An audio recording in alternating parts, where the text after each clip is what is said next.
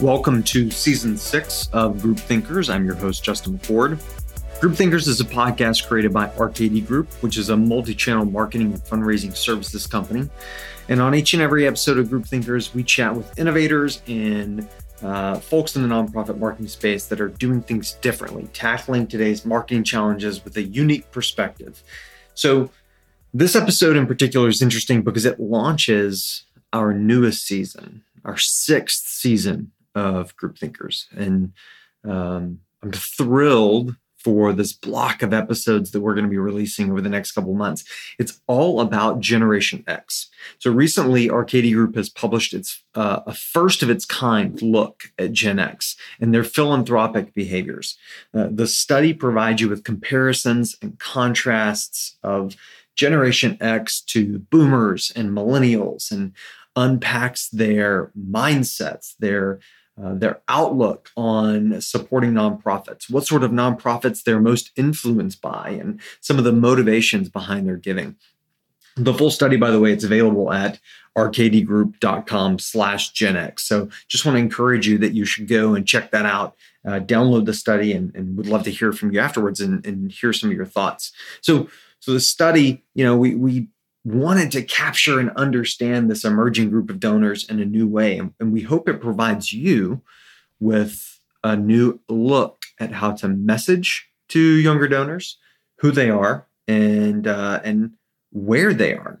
They're out there. They're looking for connections to purpose-driven organizations and organizations that solve problems, right? So during this episode, we're going to welcome a new voice to Group Thinkers in addition to two guests. And this episode in particular is tied into the digital divide. But on each and every episode in Season 6, you're going to hear not only from me, but you're also going to hear from a voice that has been behind the scenes at RKD Group, and that's Ronnie Richard. Ronnie is one of our leads for content. So if you read our blogs and you see our videos and obviously the Group Thinkers and all of our pieces, Ronnie is a voice behind the scenes on those. And so you're going to hear Ronnie's voice throughout this and engaging in this Gen X conversation. Super excited to have him on the show. Featured on this episode are two of the brightest digital minds in nonprofit marketing. So Tim Kachuriak is one. He is the founder and chief innovation and optimization officer for NextAfter, a digital marketing firm that works with nonprofits. And also super excited to welcome and feature on this episode, Jared Schrimmer, vice president of digital and media strategy at RKD Group. So I've worked alongside Jared now for a decade and known Tim just as long. And so in some ways, this is friends getting together and chatting, colleagues getting together and chatting. And it's really interesting to hear their complementary perspectives and how they look at the digital divide that connects and separates Gen X. So I hope you enjoy this episode. Be sure to drop us a line afterwards. You can always drop us a line through any of our social feeds and let us know what you think. We're super interested to hear your thoughts on this and the Gen X study. But for now, here's Tim Kachuriak and Jared Schrimmer on Group Thinkers. All right, so here we are. I've gathered two of the brightest minds in digital marketing for nonprofits. We happen to be, I don't know, I'm going to guess maybe 3 to 4 miles apart as the crow flies. But I've got with me today Tim Kachuriak and Jared Schrimmer. Gentlemen, welcome to Group Thinkers. Thanks Justin. It's good to have you both. Y'all, the two of you were just exchanging that. I think more often than not, you two either see each other bumping into each other in airports, or we see each other at conferences and hallways and those sorts of things. So it's actually really good just to get a little time to hang out and just chat. So I'm really, really thankful for both of your time. Also joined by Ronnie Richard of RKD Group, our head of content. Hey, Ronnie. Hey, Justin. How's it going? Good to see you. So so here we are. So The reason why we wanted to get everybody together was to talk about Gen X. And Arcady Group has this study that we've put out on Gen X. And so really wanted to talk about it through a lens of both digital, but also through a lens of how your life experiences start to navigate some of your behaviors and choices. And why I find that so wonderful with the two of you is because you both hit like right in the line of the target demo for the study, but in different spots. So one of the main findings that you may have seen with the study is that there is an older Gen X and a younger Gen X, and they're two different people. And so, depending on where you fall in your household, how you felt growing up, older siblings, younger siblings, et cetera, as well as your own age, it can all influence your own patterns and behaviors and attitudes and beliefs, which can then in turn influence how you connect with nonprofits. So I think we're in store for a really good conversation. But just at the start, I want to have Jared and Tim share your journeys of how you got to where you are, and kind of what it is that you focus on right now as it relates to nonprofits. So Tim, why don't you go ahead and lead us off? Tell us your journey and how you got here. So first of all, how old do you think I am? If I'm considered the old Gen Xer, I mean, I don't know if I want to be part of this party. I mean, it's the salt and pepper, man. It's the salt and pepper. All right. Birds of a feather, okay? Birds of a feather. More like an older Gen Xer, so I'll take it. So yeah, my journey, like probably most of us on this call today into the nonprofit space was, I guess, a very indirect one. So I graduated from college right after 9/11, desperately wanted to work in the field of marketing and advertising, but nobody was hiring. And I had great connections. I worked at a country club all during high school and college. And, I went with and met with the head of he was the president of the country club, and he was the president of the second largest ad agency in Pittsburgh. He's like, man, I'd love to hire you, but we just laid off 30 people. Can't help you. Right.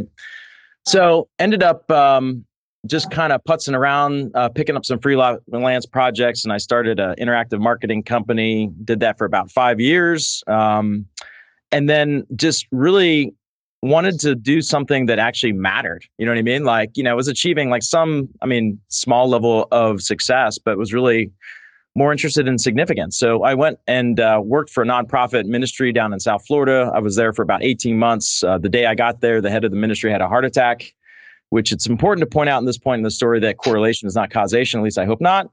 So hopefully I'm not the reason why he went away. But that's where I kind of discovered that there's basically like these agencies that work with nonprofits. And we worked with one based out of Dallas called KMA Direct Communications. You all know Tom McCabe. And Tom said, why don't you come to Dallas? We've been doing direct mail for 30 years and we'd always wanted to start a digital fundraising division. Maybe you could do that for us. So that's how I got to Dallas in 2008. Was there for about 2.5 years. We got acquired by another agency. And through that time at KMA and the other agency, I just really became obsessed with trying to understand how do you optimize the online giving experience. And that kind of led me on this quest to go and learn more about conversion rate optimization and decision science and testing and all that fun stuff. And that's kind of what led me to Next After here today. When did you guys start Next After? There's two kind of start dates. So like about 6 months after I got to KMA, I was like, this sucks, and I wasn't happy. And it turned out it was not like a problem with the company. It was a problem with Tim. So I actually set up Next After LLC in January 2009. And it lay dormant for several years. And it was in May of 2012 that I left to pursue it full time. Yeah, that's about the time that we met and connected, and follower of all of the content that you guys put out, and love your work, and love that we are neighbors. I mean, the fact that there's this hub in the Dallas-Fort Worth area, especially in North Dallas, the Frisco, Plano area, of so much good digital work that happens here that benefits nonprofits all over the place. I think it's incredible. Jared, now I want to tell your journey, but I'd like for you to tell it. Because I've heard you introduce yourself so many times that I could do it, but you go ahead, tell your journey. Yeah, I'm not sure if it's going to be as exciting as Tim's, but I when I had graduated school, I was convinced, I wanted to go into marketing and advertising, and I had, big dreams and aspirations. And I found my way to Dallas after graduating, and just through some connections, I ended up finding this really amazing organization that I began working with, a nonprofit here in Dallas. And I just was drawn to spend some time there, and I got a chance to spend about 2 years there, being a part of the great work that they're doing. And another really positive takeaway out of that, I met my wife while working at that organization, so it was a double win, and loved to be a part of that. Loved being a part of that, and it kind of was drawn back to my original objectives of, I want to get into marketing or advertising. I'd love to be in an agency environment, and decided to start kind of pursuing that, and was looking around, and I stumbled across a marketing and fundraising agency that had a digital practice called IS7, and really kind of began my career in this space, where it ended up kind of connecting two worlds, a passion of helping people and being a part of nonprofits, but, pursuing kind of this idea of, exploring human behavior and what drives and motivates people to take action. And one of the things that really got me excited, similar to, as Tim was talking about, kind of being obsessed on how to make this better. I kind of got really obsessed by what I think is a significant challenge in our space. And I've shared this with countless people we've interviewed over the years coming from the commercial space, where I say, you're coming from a marketing or advertising background where you were selling, something to drink, something to eat, something to drive, something to, play with, whatever it may be. And that's challenging. That comes with its fair share of obstacles. But when you come here, you're gonna, we're gonna try to help you, and you're gonna use your skills to try to encourage people to give their money to something, and all they're going to get back is the idea that they made a difference, that they did something right, if we've done our job well. And I said, if once you can do that, then you can go somewhere else, and it's going to be so much easier to market and advertise if you can, if you have something to offer and as part of the transaction beyond a feeling. And so it's been really fun and exciting on this journey, over the last 15 years of kind of exploring that and learning that. And one last thing is that I would just say is, especially in the past year plus with the pandemic, to get a chance to be exposed to how generous people are. And there's so much more we can do to engage that, but we've seen such amazing outpouring of generosity from people around the country. And so to be able to connect that and see how people will move and will act if you can do a good job of linking them up with causes and organizations that they're passionate about. So that's my story. It's a great journey, and have been blessed to be alongside it, at least for the last 10 years. Tim, I like to say that, Jared had left somewhere along the way and did a tour of duty elsewhere, and then came back to the agency space. And I started actually the day before him. So I'm older and more mature, and know 24 hours more than Jared about this place. But obviously between the two of you, there's a lot of digital prowess that we could tap into. I want us to turn our conversation towards Gen X, and start with this lofty question of, do you think that it has been historically overlooked by nonprofits? Has it been a focus? Has it not been a focus? What do you think, and why? Jared, let's start with you. Yeah. So when we had kind of embarked on this study, it got me thinking about this idea, and I think most would agree that Gen X is forgotten. I think it's forgotten within the fundraising space, but also, as we've looked around and studied, I think it's forgotten in the commercial space in a lot of ways too, as far as focusing on that generation. And I couldn't help but think that one of the reasons why is that for a lot of nonprofits in particular, they've had this large base of donors that have been supporting them for years, that made up of the boomers and silent generation, and so they're extremely thoughtful of them. And then probably about 10 years ago, organizations said we got to get younger, and so younger immediately meant millennials. And the really ironic thing is a lot of the key leaders that were having those conversations, making those decisions, were Gen Xers themselves. And so it's so easy to forget about ourselves within that context of, well, what about my generation? What about the people that, are a huge opportunity in front of us that we're not necessarily focused on and, we're not accounting for because, and I think it's because as Gen Xers, we don't feel old, we don't feel young. We're right in between. Well, I'm not going to be the path to getting our donor base significantly younger, but I'm obviously not this old aging out group either, and we kind of forget ourselves. Tim, what would you say to that? Yeah, I'm so glad you did the study, because it's something that I've been curious about forever. I'm like, man, what about Gen X? What about us, right? And I have a slightly different theory as to why it's been overlooked. If you think about it, a lot of the stuff that we do in the nonprofit space kind of follows what happens in the commercial space, right? And you see how technology has kind of moved so quickly, and they've really focused on trying to market to this millennial group. And I think that the nonprofits just kind of adopted that wholesale, right? We kind of take a lot of the things that happen in the for-profit space and we just adopt it and adapt it for our nonprofit world. But if you look at the numbers, I remember a few years ago, well, back in 2013, Blackbaud did their generation of giving study or whatever, then they refreshed it a couple years ago. And actually, Gen X is the second largest giving group, right? I mean, and they're not that much smaller than the millennials. I mean, I think if I remember the numbers, it was boomers and matures are 41% of total giving, but Gen X was 23% and millennials were 14%. So it's a pretty big difference there. So if we think about it from the nonprofit perspective, you shine a light on this. I mean, I think is really, really important because, based on some of the data that I've seen from the preliminaries you put out there, I mean, the Gen Xers are probably prime to be perhaps the most generous generation.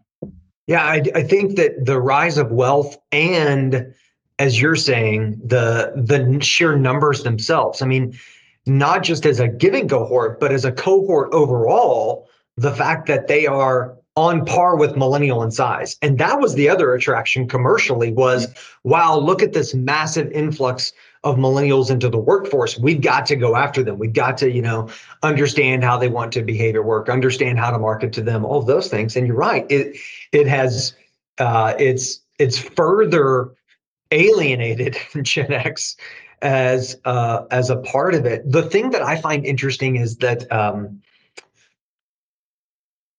maybe within pockets of nonprofits, they always had a Gen X marketing strategy. They just didn't realize it in advance, because that is something that, the walk run and some of the initial peer-to-peer campaigns, those were definitely in that frame of mind. But I just believe that there's a lot of, like you said, there's almost this unvoiced choice to not market to them. And the reasons, well, they're raising kids, so they're not going to give, right? Which doesn't mean they're not going to engage, but they're raising kids, so they're not going to give. They're paying for cars and they're paying for college and those sorts of things. And the data doesn't prove any of that out anecdotally, right? So we are kind of cutting off our nose to spite our face. Jared. Yeah, and I want to comment on kind of the two points that you made. I mean, Tim, your point about how Gen Xers are giving, and Justin, you talk about the strategies that are happening. And I think that's one of the things that really sticks out to me is I think we've kind of fallen into marketing to some Gen Xers while we weren't necessarily intentional or strategic about it, which has helped lean into some of that giving that you're talking about, Tim. And, right. They've absolutely been a huge resource for nonprofits. we just have not been as intentional. And I think sometimes it's tied to we've kind of fallen into it because of the strategies being a little bit behind, like you were noting. And so, I mean, I think about over the last I'll call it 5 to 10 years, where nonprofits have really said, well, you know what, we got to think about millennials. We're going to engage with millennials. Where do we need to be if we're going to get millennials? We're going to go to social. We're going to go to Facebook. And so the thought, the thought being millennials, and I'm going to go get them, and this is our strategy. And it's like, you know what, you kind of missed the wave of millennials, but I think the last study I'd seen, 95% of Gen Xers are on Facebook, and they're spending 3+ hours on their mobile device. So when organizations have thought that they were kind of going after millennials with some of these strategies, they were actually getting the Gen Xers, but they weren't probably as strategic in their content choices and their engagement choices. And so what more can it be if we actually are really thinking of the right audience as we implement some of these strategies? Excellent. And that, I find that incredibly interesting, because one of the things, we're obviously, our team, our analytics team at RKD looks at all kinds of factors, as we're looking at what donor behavior is. And one that's kind of emerging through the pandemic is that a lot of Gen X donors really stepped up to give during the pandemic. But then as we get further into it a few more months later, we're having this trouble kind of retaining them and keeping them around and getting them to give second and third and fourth gifts, like some of the baby boomers and silent generation are giving. So, thinking about that, like what maybe we're accidentally reaching them, what are some strategies and some approaches maybe that we could have to connect better with Gen X? Yeah, I mean, I think this is why we've seen kind of this boom in digital donor acquisition, is because of exactly what you said, Jared. Like, they all are on Facebook, and so are the boomers, by the way. Like, so my wife and I are posting pictures, and then grandma and grandpa are going and looking and engaging with those pictures, right? So like, that's how we actually stay connected to our family and share what's happening and going on. And you think about it, it's like, I mean, it's kind of like a digital fundraiser's dream come true, because it's like, I've got my audience, I can reach them. And then, because of the way that Facebook advertising works, like, we can micro test everything and figure out what is the exact right recipe and offer to kind of get these people to engage, get them to give, and then ultimately get them to commit to a recurring gift, which is how we really retain them. I mean, that's some of the things that we've been seeing to be really most effective with that audience, is trying to get them into that recurring giving relationship. The thing about one of the things that came out of the study was that Gen X is 2 subgroups, and I mentioned it earlier. So there's older Gen X, which we've called the hometown heroes. And so this group, they act a little boomerish, a little bit. They've got an analog base, right? That analog foundation and perspective, and they're particularly interested in impact, like local impact. That's a thing that drives the older Gen X, these hometown heroes. And so about 73, 74 is that line, right? Post that, so 74 to 83 in terms of a birth year, that's when you get into the naturalist. And what marks this naturalist, this younger Gen X, is they're actually far more interested in kind of global impact versus local impact. And by global, it's things like animal welfare, environmental causes. There's a pretty significant dip in or fall off of their contributions to houses of worship versus the older Gen X. So there is this kind of divide that happens around the time where you see the rise of the internet and how it plays into the lives of these two folks. So the older Gen X, they would have seen the internet come about in college or in their first job. Younger Gen X would have seen it come about middle school, high school, and that changes the way that they behave and act. I'm curious from your perspective, because you mentioned, yes, Facebook is this fertile ground, and lots of social media is a very fertile ground. But how do you wrestle with that divide between 2 different audience groups or perceptions, and how does that play out into our marketing strategies? I mean, I think for us, it's like giving them different calls to action of ways that they can actually engage. So like the older Gen Xers and the boomers, we find that they tend to be people that are actually interested in engaging their mind. So like they want to continue to enrich themselves. They're lifelong learners. And so giving them things that actually are meaningful content, like, an ebook or an online course or something that actually kind of like fulfills this idea that I am, committed to continuing to enrich my body of knowledge.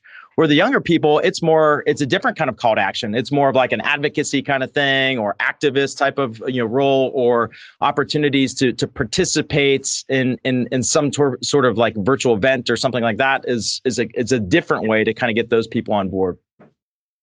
That's really fascinating, Tim, because you mentioned they like receiving ebooks and things like that. When we look at the study, one of the questions we asked was, I like receiving exclusive content that reports back on the work of the organization. 55% of baby boomers responded that they like that. 42% of older Gen Xers like that, but only 22% of younger Gen Xers and 26% of millennials. So clearly divide there. So that's really interesting that you're seeing it as well. Well, it's an interesting way that we could begin to build segmented audiences. So like based on this data that you have now, like we know who we have based on what they're kind of responding to. So it's kind of like this is blowing my mind. I'm really pumped to start experimenting with this stuff.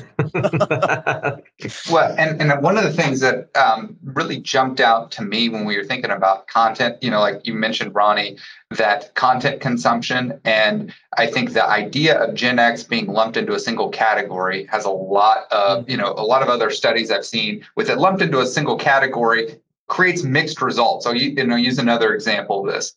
I found the top 10 favorite brands of Gen Xers, and tell me, I'll name just a couple and tell me if it seems a little off to you if you try to think of it as a single category. The number one rated brand of Gen Xers, number two was Amazon, but number 9 was Walmart. I mean, that's a pretty different type of group, and something tends to make me think that it might be older Gen X, younger Gen X, but they're getting merged together into a single category, and so both show up in this top 10. I mean, you see that there's a mixture of Apple and Netflix, but then you also have Ford, and you have Walmart, and you have Nike, and some more legacy brands, and so there's just this mixture. And I think there's an opportunity from a content perspective, just like Tim said, you start segmenting, you start thinking about different ways that you can engage and interact with them. And then I think there's another thing we can do from a content perspective, and really stealing this from the commercial sector, really building and playing off of Gen Xers nostalgia. Gen Xers love that. And, you think about the reboots of movies, and you think about, since I just mentioned Netflix, and you got Stranger Things, and how that just, brings in and pulls, Gen Xers, because it feels like they're re-engaging with their childhood. I think there's a lot of things we can do that actually can bring all of Gen Xers together when we think about some playing off of some of that nostalgia, but then starting to segment out when we think about content and ways that they're going to be passionate about. And the one last thing I'd add, especially on that line of Amazon and Walmart, and understanding, kind of these two different worlds, the brick and the mortar versus the e-commerce.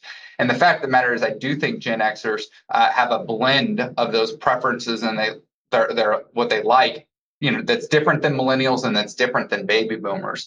And what we really try to focus on doing when we think about channel communication for our audiences is, there are some individuals that and possibly, you might label this the younger Gen Xers, where it's like, let's go really heavy with digital communication only. But there's a huge opportunity to have that mixture of communication, especially for Gen Xers and potentially the older Gen Xers, where you say, what's the opportunity to engage with them in what seemingly might be a little bit more traditional channels, whether it's a postcard in the mail, or whether it's the events like you're talking about, Justin, earlier. I think there's ways that we can really tap into this market that's going to appeal to them. Yeah, I think we could always just embed like MIDI songs in the background of landing pages that play 90s hits. So That always There's works. something to that. There is definitely something to that. The nostalgia angle. You know, it's if we could just start distributing the double CD with donation, like that's the premium. If we're sending them, sending some CDs, maybe laser discs. If it's a really high value gift, we actually send some laser discs. You got to have about 5 of those laser discs though. When you get midway through the movie, big cliffhanger. Switch out the disc, put it in. Put the new one on. Okay, so kind of the last area that I think that we should explore as a part of our conversation is specific to the impact of the pandemic and what this has meant. So not in the study, but a study that I've been talking about quite a bit related to it was summer of last year, where McKinsey said that digital adoption had increased 7 years in about 5 months. Awesome. And it's fantastic, right? And so digital adoption, so you think about like, what does 7 years mean in digital? Like, what does that mean in terms of digital adoption? And then you go to everyday life and how it looks different now, right? For years, Tim, Jared, Justin, we were trying to figure out, the QR codes would they actually ever mean something here in the States? And now they do. Now if you like to go to a restaurant and order from a menu, right. You know how to use one now. so there's that, but also the rise in seeing the the daily email from the USPS, right? So that you can see what is coming to your mailbox that day, right? In your inbox, you get the scans and the subscriptions that have gone up for that. What do you think the last year has meant for Gen X in terms of their connection to nonprofits? And what does that mean for you when you think about your clients going forward?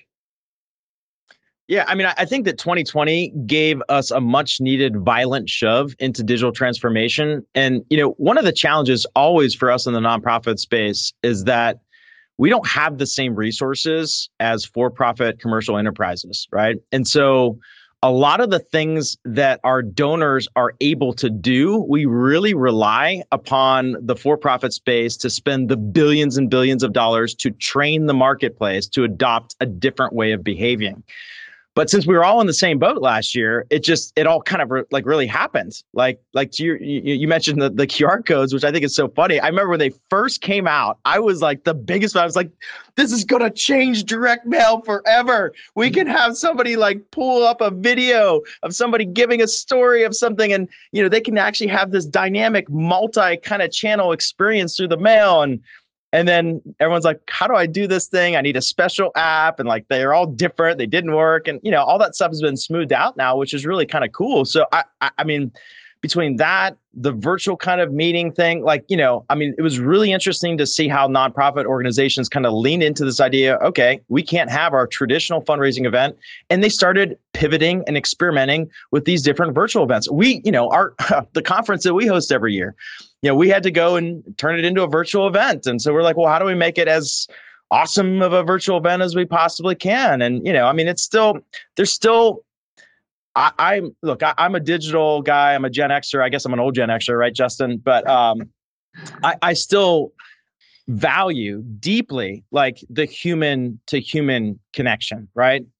And that's something that we've uncovered through all of our research. It's something that, you and I have talked about for years, is that, look, people don't give to websites. They don't give to email campaigns. People give to people. And so, yes, we all now kind of know how to use all this stuff, but at the same time, we have to find ways to continue to humanize it so it doesn't become mechanical, formulaic, and it doesn't kind of leave the donor feeling, less valued or less engaged or less connected to the aspect of the relational component to, being a donor, right? I mean, like that's the special kind of experience. So, we did our little study thing last year where we were looking at, using our mystery donor data. And, we saw that every single month of the year compared to 2019 and 2020, the volume of email communication went up, right? Which means like digital was the lifeline for donors, and you probably saw like the charitable giving reports that have come out. And, yes, Overall giving went up 2%, but digital went up 21%. And for the first time ever, it was more than 10%, 13% of total giving last year. So I think that's just really good news. And it probably points to something that, we've all talked about forever, this idea of moving to some sort of digital first type of fundraising strategy, where digital is not this thing that we bolt on to our existing program, but it's put in a position where it can lead. And I'm excited just to see, how nonprofits embrace that. We have some of our clients are doing that. I'm on the board of this organization, and they've committed to that over the last 5 years.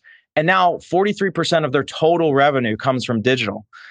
They increased their digital giving last year 69%, which was huge. So it's like, and they're a $28 million organization, so it's not small amount of revenue.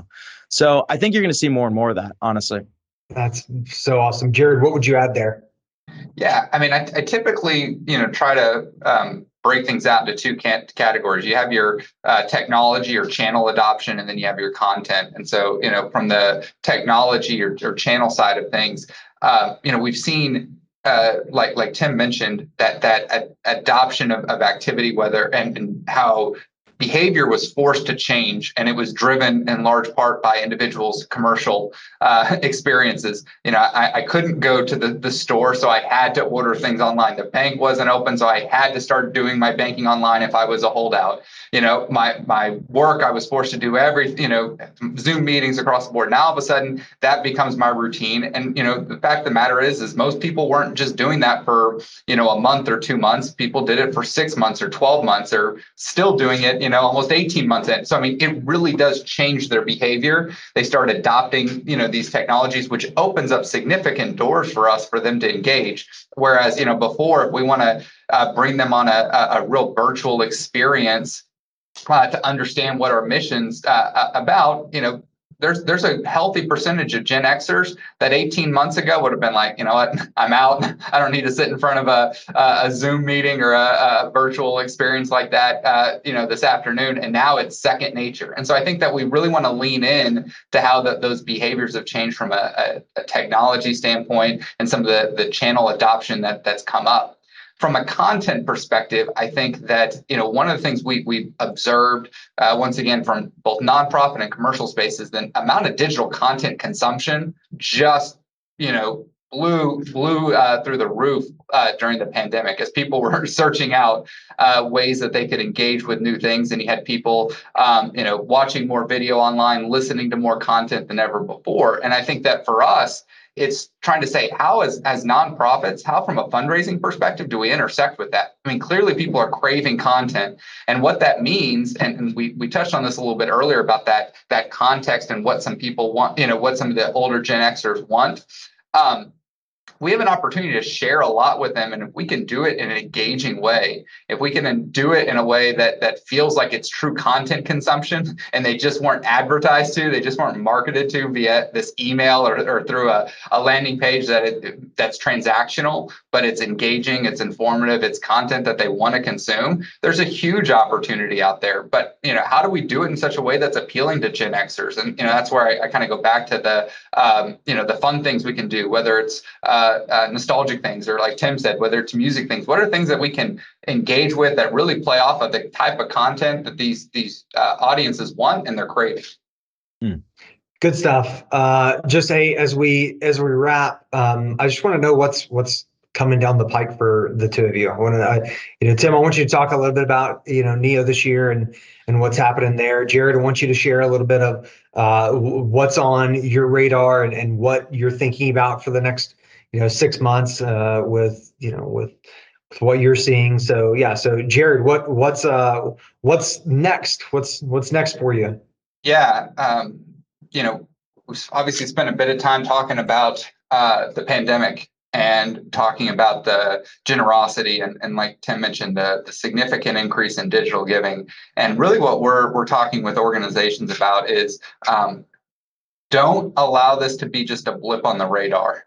This should not be the earthquake, the hurricane that you got a big spike in donations and then you kind of fall right back down to your previous norm. we had a significant outpouring of generosity. We had people coming onto the digital channel. We had Gen Xers giving when they might have been slow to give before, and now they're on board. How do we actually engage with these individuals? How do we treat them like humans, thanking them, acknowledging them, making them know that as new donors, as new individuals in this philanthropic space, that they're a part of something that makes a difference, and really treating them in a very intentional way. They're not just a part of your 100,000 emails that you have, and they're not a part of your just large advertising budget that you might pick off a few through it. But we're going to be intentional about retaining these donors and really increasing their long-term value for your organization, so your mission can be more impactful. So we're looking at segmentation. We're looking at those donor journeys. We're looking at new content and ways to really deepen their affinity to the causes that they started interacting with during the pandemic. Tim, tell us about Neo. Yeah, so Neo's heard in Austin. The theme this year is Willy Wonka, so Chocolate River and the whole nine. It should be pretty wild. But yeah, I'm just happy to actually, be back in person. I think we've got a lineup of probably some of the best speakers that we've ever had. Part of our idea with that whole thing is how do we get some more of like what's happening on the bleeding edge of for-profit digital marketing into the nonprofit space. So usually like the majority of our speakers actually come from the for-profit space. And so I'm looking forward to that this year. But just to kind of, I guess, piggyback on what Jared said, in a word, what we're focused on as a company is retention, right? So we spent the last, 5 or 6 years or whatever, proving that digital is a very viable channel to acquire donors at scale. And now it's like, okay, well, how do we also use digital to increase the relationship the donor has between the organization and the cause, and get them to continue to stay for the long term? And there's different ways that we can kind of motivate people to give, right? We can do certain things that kind of game the system. We get quick wins, and that's not really necessarily the best thing for the donor. So we've been working with the Institute for Sustainable Philanthropy in the UK, Adrian Sargent, Jen Shang, and we're trying to take a lot of the stuff they're doing in philanthropic psychology and turn it into testable things that we can try online to try to build donor well-being and actually go for not what's going to generate the most revenue today, but what's actually going to generate the most revenue over the lifetime of the donor. I know that it's something that we talk about all the time. We talk about with our clients, and everybody's on board with the idea of lifetime value, but yet the decisions we make, oftentimes are at odds with that, right? We're still kind of like living hand to mouth and addicted to our direct response kind of mindset. So I think that that's something that as an industry, that's something we should all be focusing on. And I'm glad to hear that collectively, both of our agencies are really kind of moving in that direction. So that's awesome. Gents, it wasn't just lip service at the beginning. I really do think that you're two of the brightest in the space. And so as evidenced by our conversation and what you shared with Ronnie and I, it's just it's awesome to hear and glad that you have been able to dig into the study and enjoy it, and super excited, one, that it jazzes you to go back and try some things with clients, but also Willy Wonka's a Gen X thing. So, the old school, like OG Willy Wonka, that's definitely, you're already building some nostalgia with your marketing, Tim, that we appreciate, certainly. So I'm just trying to live out like every one of my wildest fantasies from my youth. So this is one of them. Check the box. Perfect. Well, listen, thank you both for taking the time to chat with us today.